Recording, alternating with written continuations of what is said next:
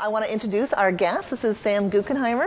And did I say that right, Sam? That's fine. I was Thank you. I was practicing on the way here. We're really honored to have you here. It's been great, and I know you've been doing a number of events here. Today we're going to be talking about agile software delivery, and I will actually let Jonathan take over from here. Wonderful. Well, thanks for that. You actually did the introduction for me, so I guess I won't have to do that again. But the only addition to that actually is welcome to Canada. Now, is this your first time in Canada? Oh, no, I've been here several times. Thanks for bringing me to Toronto. Wonderful. And everybody's been good to you so far? Everybody's been great to me. I've been, I've gotten my chance to sing for my supper. This is event number 5 in 2 days. Busy guy. Well, we're honored to have you here with us on the show, that's for sure. So I've been having a great time. I did 2 talks at the Test Track Symposium and an executive lunch yesterday, and then last night we had this room full of developers and went for a couple hours with demos of the Visual Studio 11 product line. And, nice. We went over. Everyone stayed. It was a lot of fun. Cool. I hope they're not working you too hard, or else you'll never come back and visit us. I'll be back. Don't worry. Okay, good. Well, that's great. So actually, for those that don't know you, and as much as we've had it up on the blogs and online and everything like that, what is it that you've been talking about over these last couple of days? Well, I have this dream job. Okay, so I'm what in Scrum or Agile you'd call the product owner for the Visual Studio product line. So my job is 50-50, getting out to meet with customers and users of our products, and 50% working with the product teams and worrying about where we need to take the product line. I work across everything that we do in the product line, from Team Foundation Server, which is, of course, the collaboration hub we have in the VS product line, to all of the client editions, from Express, which, as you know, is the free, not-for-charge edition of Visual Studio, to Professional, Premium, and Ultimate. My job is to think about where we need to go to make the whole better than the sum of the parts. Wonderful. So you are the Visual Studio guy.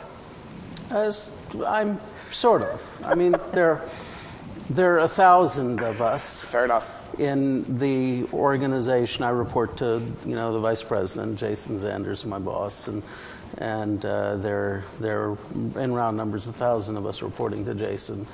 I'm the one guy on his staff who doesn't have a significant chunk of that 1,000. So I get to sort of be the, a little out there. Got it. Good. Well, that's perfect. So, but effectively, Agile is your thing, right? Yeah, Yeah, I understand you wrote a book, didn't you? I was just going to say, I'm like, if Agile is not your thing, Agile Software Engineering with Visual Studio is the name of your book, and so I would assume Agile is your thing. Yeah, Agile's kind of my thing. Okay. So I just came out with a new book. It's a combination of the why and the how. So why we did the things in the Visual Studio product line that we've done in the VS 2010 as a whole. This includes, of course, Team Foundation Server, and then how you apply them on a practical basis in a team. So I had 2 design criteria for the book. The idea was I wanted something short enough and appealing enough, and frankly with enough pictures that you could read it in a transcontinental flight or a transoceanic flight if you were going to Europe or Asia, and that when you landed you'd say, I want to hand this to my boss. Got it. Cool. Okay, so there's a saying, it's harder to write something short than something long, and we focused on the short and to the point. But it's not a book that is Here's one code example after another. It's a book about very much the why we're going this way. The first chapter, for example, is called The Agile Consensus, and is very much about how we see the emerging mainstream of Agile thought and how that's moving into the mainstream of the enterprise and the bulk of how we do software today. So then I have a very similar challenge for you then. If we go with the same, by the end of this hour that we're doing the show here, everyone here in the room and everyone online should be able to know exactly what Agile is, go back to their company, and go implement. Possible? Easy. Done. So actually, I'm gonna start with it because I'm actually the newbie when it comes to Agile, and our audience is both development managers and infrastructure managers. And so, can you tell me a little bit about what Agile is in the simplest form? Okay, I'm going to start by telling you what it's not. Okay, Oh, that's perfect. Good. Okay, so I brought along a little aid. Nice. Okay, Now this, by the way, is a first on the show. Yeah. Props You for gotta our hold first it up on the so show. the Okay, camera so- can get it. I want to tell you where all this comes from. Okay, so back in the 90s, we used to talk about the iron triangle as the constraint under which we govern software. And people would talk about time, resources, and functionality. Yep. Okay? And that was the iron triangle. Okay, the smarter people figured out that there was also quality, so actually they discovered maybe it wasn't a triangle but a tetrahedron. Okay, so there were four sides. And you'd get into these arguments in every project meeting. Well, if you want more of this, you got to give me more of that, right? And the thing about this triangle thinking or this tetrahedron thinking is if you try to pull it apart, it breaks. Yep. It's a rigid shape, okay? And it just falls apart, okay? That's what Agile is not. Okay. That was the iron triangle thinking in the 90s. Yep. Okay. What if instead you had a shape that's perhaps a little messier, More props. I'm worried now. okay, Oh, okay. that had a lot of points you could grab onto, My kids would love that. okay? And you said, well, let's look at specifically where we need to pull on it. And when we pulled on it, and when we want a little bit more of this, we got a little bit more of that. And it continually expanded. Oh, Sounds familiar. Okay. Yeah. What if instead of thinking about the iron triangle that breaks on us, we had a flow that continually expanded? how's that when you're dealing with a project, though? Isn't that scope creep? Okay, Project so is- that's what the iron triangleists Right. would say. I mean, and it's interesting that you Okay. say that. I mean, I don't come from a development standpoint. I come from an infrastructure background. Before coming to about 5-7 years ago, I was doing a lot of deployments. And I know the Iron Triangle very well because even though it came from the development project world, we used it for deployments and software rollouts, you know, when you're doing the scope of a project. So if I were still doing that, your little purple ball there would scare the heck out of me. Well, the agile response would be to say, instead of thinking of everything as a fixed stock, where you have to understand it all once and get it right once, Yeah. because it's brittle and it will fall apart if you don't get the pieces to fit right in their unique configuration. Instead, think of it as a cycle in which you go through many times. Nice. So the agile approach or indeed the lean approach, which is where a lot of this thinking comes from, is to think in terms of flow and to say, we'll do a little bit and go through the cycle and then inspect and adapt. Okay. And we'll understand what we can do better after we do it once. And we'll do it a second time, and we'll inspect and adapt. And we'll do it better the third time, and so forth. And we'll keep doing these many small increments as often as we can, and keep getting better at it. Okay. So indeed, when you keep doing this, you create a continuous flow. And this leads to what I think of as one of the three values that have become, I think, the consensus values of Agile. A continuous flow of value, value stated in customer terms, that we try to deliver. So unlike the 90s, when we said, we need to get all of the decisions right in the beginning and make all of the big decisions up front when we know the least and have no experience on which to make them. Which, by the way, is the way most companies operate still. Is that accurate? I would say it's the way some companies operate still. Fair enough. Okay. Larger development shops and stuff like that. I would be cautious. I think what I'm describing as a shift from the static thinking of the past to an emphasis on flow has largely crossed to mainstream.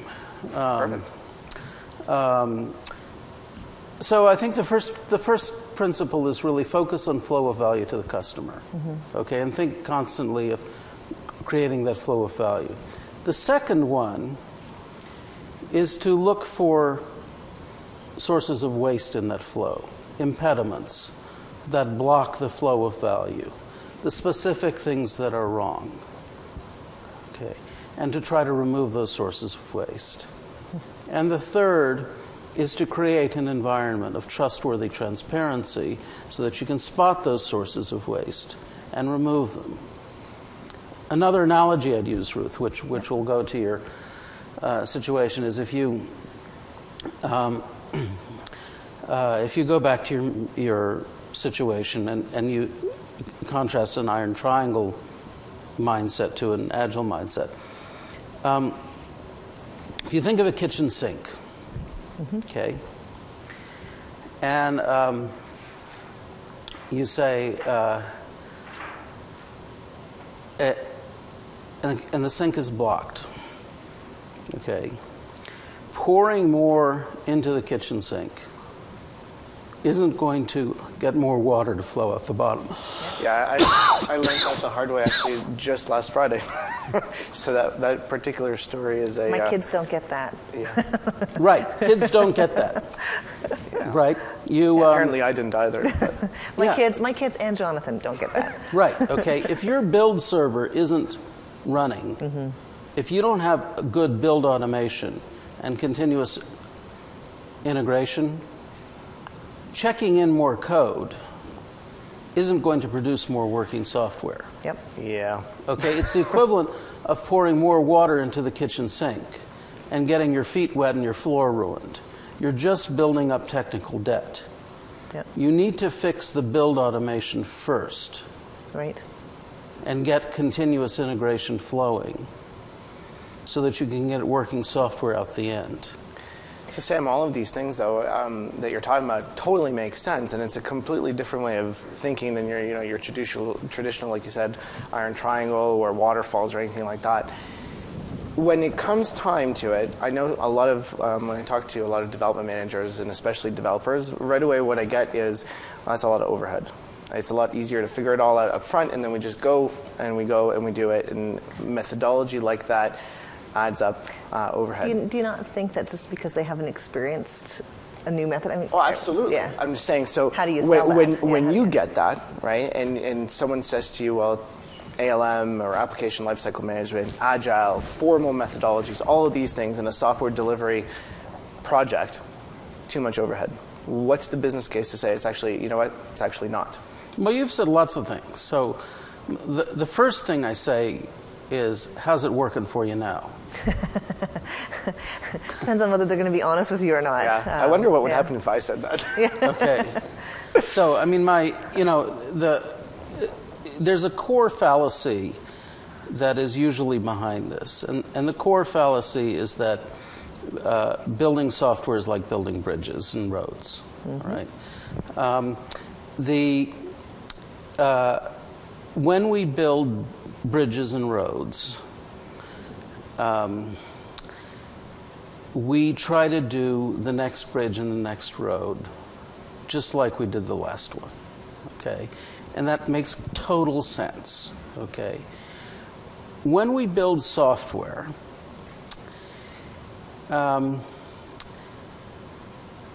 things are a little bit different, okay?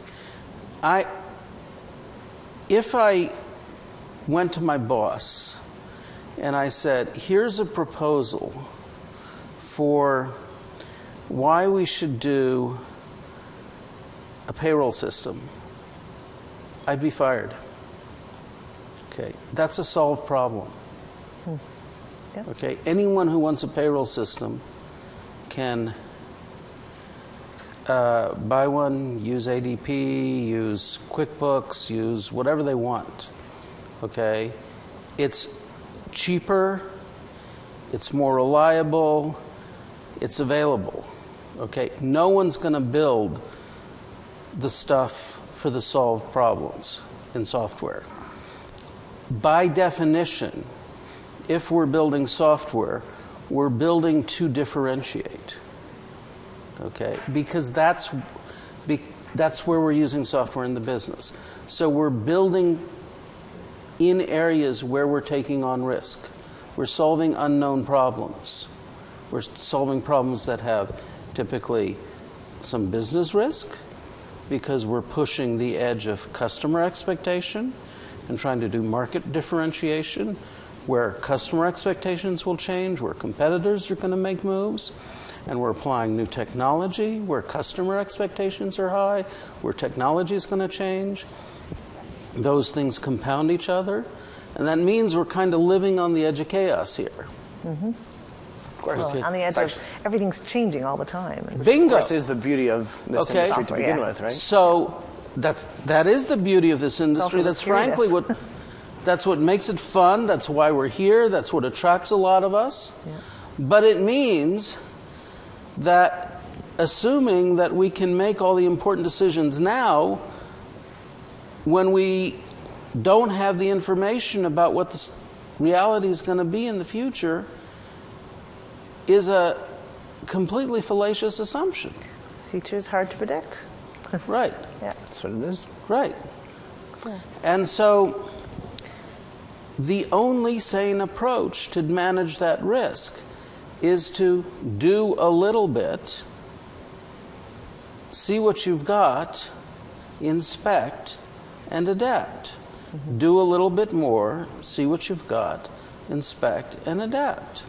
And that's what we're talking about here. Right? Now, that's not by itself creating any overhead. Okay? Right. Or it shouldn't be. If it is, If done correctly, it shouldn't. Then they're maybe not doing it correctly. Right. If that's creating overhead, it's coming from someplace else. Someplace else. Yeah. Okay. The overhead is much greater in the other case where you try to create a big plan up front in the face of all of this uncertainty and then manage to a plan that doesn't accommodate the shifting reality around the plan. I remember as a consultant sitting there and basically, trying to predict the future and trying to put and really when I think back to it, I mean, the methodology we're using would create a lot of really great documentation, and we could always identify when there was scope creep or when, well, that wasn't in the requirements, and so you're doing billing and everything, and we would always try to do the best that we could. But I wish that I had known about this back then, because this, to me, seems much more natural, the way things are, instead of trying to push a model or a formulation on something that isn't natural. And let me ask you, Ruth, did you ever have a customer come up to you afterwards and thank you for having shipped a great spec? Or having delivered an absolutely out-of-the-box risk list? Yeah. No, I can't recall ever having that happened. But it gave me great satisfaction as a consultant, saying, "Look, here's my There's your document. Right. You got your sign off. Good to go. Yeah. Right. Yeah. Right. Yeah. No, I hear you. And then let me guess, you handed it off to the developers. And you're like, done. Yeah. Well, Right? they were all deployment projects. So fair enough. And there was. But very similar. I remember when I used to work with with business users and stuff like that. That would give me requirements, and at the end of the day, they only know what they know when they know it, right? Which is exactly what you said. Exactly. So yes, we have a great document. At the time, it's accurate. Yeah. By the time you're done, even the first module, let's say a month later, the business world has changed. Yeah. Things change. And I think, and correct me if I'm wrong, but one of the things that a lot of people need to wrap their head around is that there is that change. Once you design a spec and go for it, that doesn't mean that the world around you doesn't change. Doesn't change, yeah. Right. Exactly. The world is changing, so embrace it. Yeah. And you want to be able to innovate. I mean, that's the key thing to innovation, is being able to see what's happening, be able to react to it, or be able to anticipate stuff before, you know what I mean, and change it up and be creative. But you can't do that if you've got this box that you're set in. So let me ask you this then. And we had a great question from the audience right before we started. You're in you called it, I believe, the 90s mentality, right? You're doing things the waterfalls way. When is the right time, or is there a right time, to switch over to working with Agile? And more importantly, is it one of those things where you wake up in the morning and say, you know what, today I'm doing different? Or is it a gradual process? Or what's that transformation? Well, there's no great circuit breaker in the sky that you suddenly grab and pull and say, today we throw away everything we have and start over. That's folly, okay? I wonder what the reaction would be from the development team if that was the case. Just walk in one day and say, you know what, today we're doing it differently. Mutiny. Yeah. Obviously, you adopt things and you change stepwise, and you fix things where they hurt the most. Typically, in organizations that have been going for some time, one of the biggest issues to deal with is this big shadow hanging over people's heads of technical debt. And the technical debt is, it's the elephant in the conference room that no one wants to talk about. Yes. Tell me a bit about technical debt. Well, technical debt is the term for the undone work that gets left behind from all the previous projects or all the previous work. The 20% that you never get to from the 80-20. Quote 20%. Okay, that's more likely the 200%. Fair enough. I agree. So this is the big fallacy. So these are those bugs that were never discovered until you deployed, or that were filed and not fixed. These are those tests that were broken. A broken test is one where you run the test and someone says, Oh, well, wait a minute. It looks like it passed, but I need to double check and make sure the data was set up right. That's never happened, though.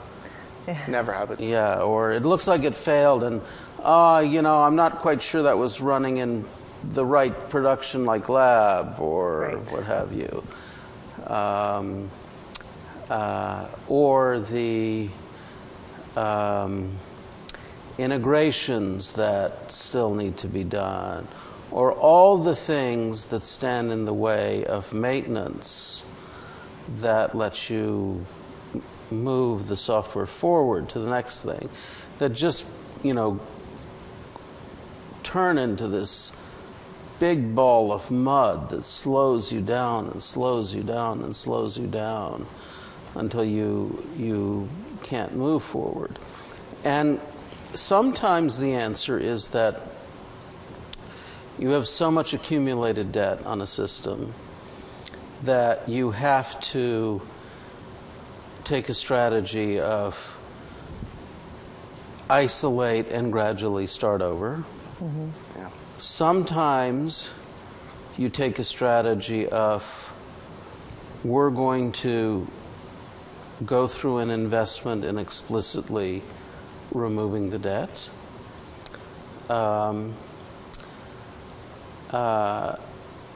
But you need to be very conscious about a definition of done that doesn't allow debt accumulation and that deals with removing the inherited debt. I mean, it is exactly parallel to the current world financial crises, the issue of managing technical debt. Interesting. I tell a story in Chapter 9 about our own transformation in developer division at Microsoft to Agile. And we now basically put about a sixth of our investment in each product cycle into managing technical debt and the engineering system. Wow. Significant. Yeah, so we made this shift in about 2005, and we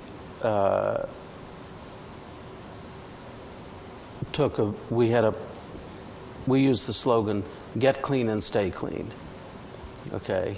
And it was about grabbing our debt, naming it all.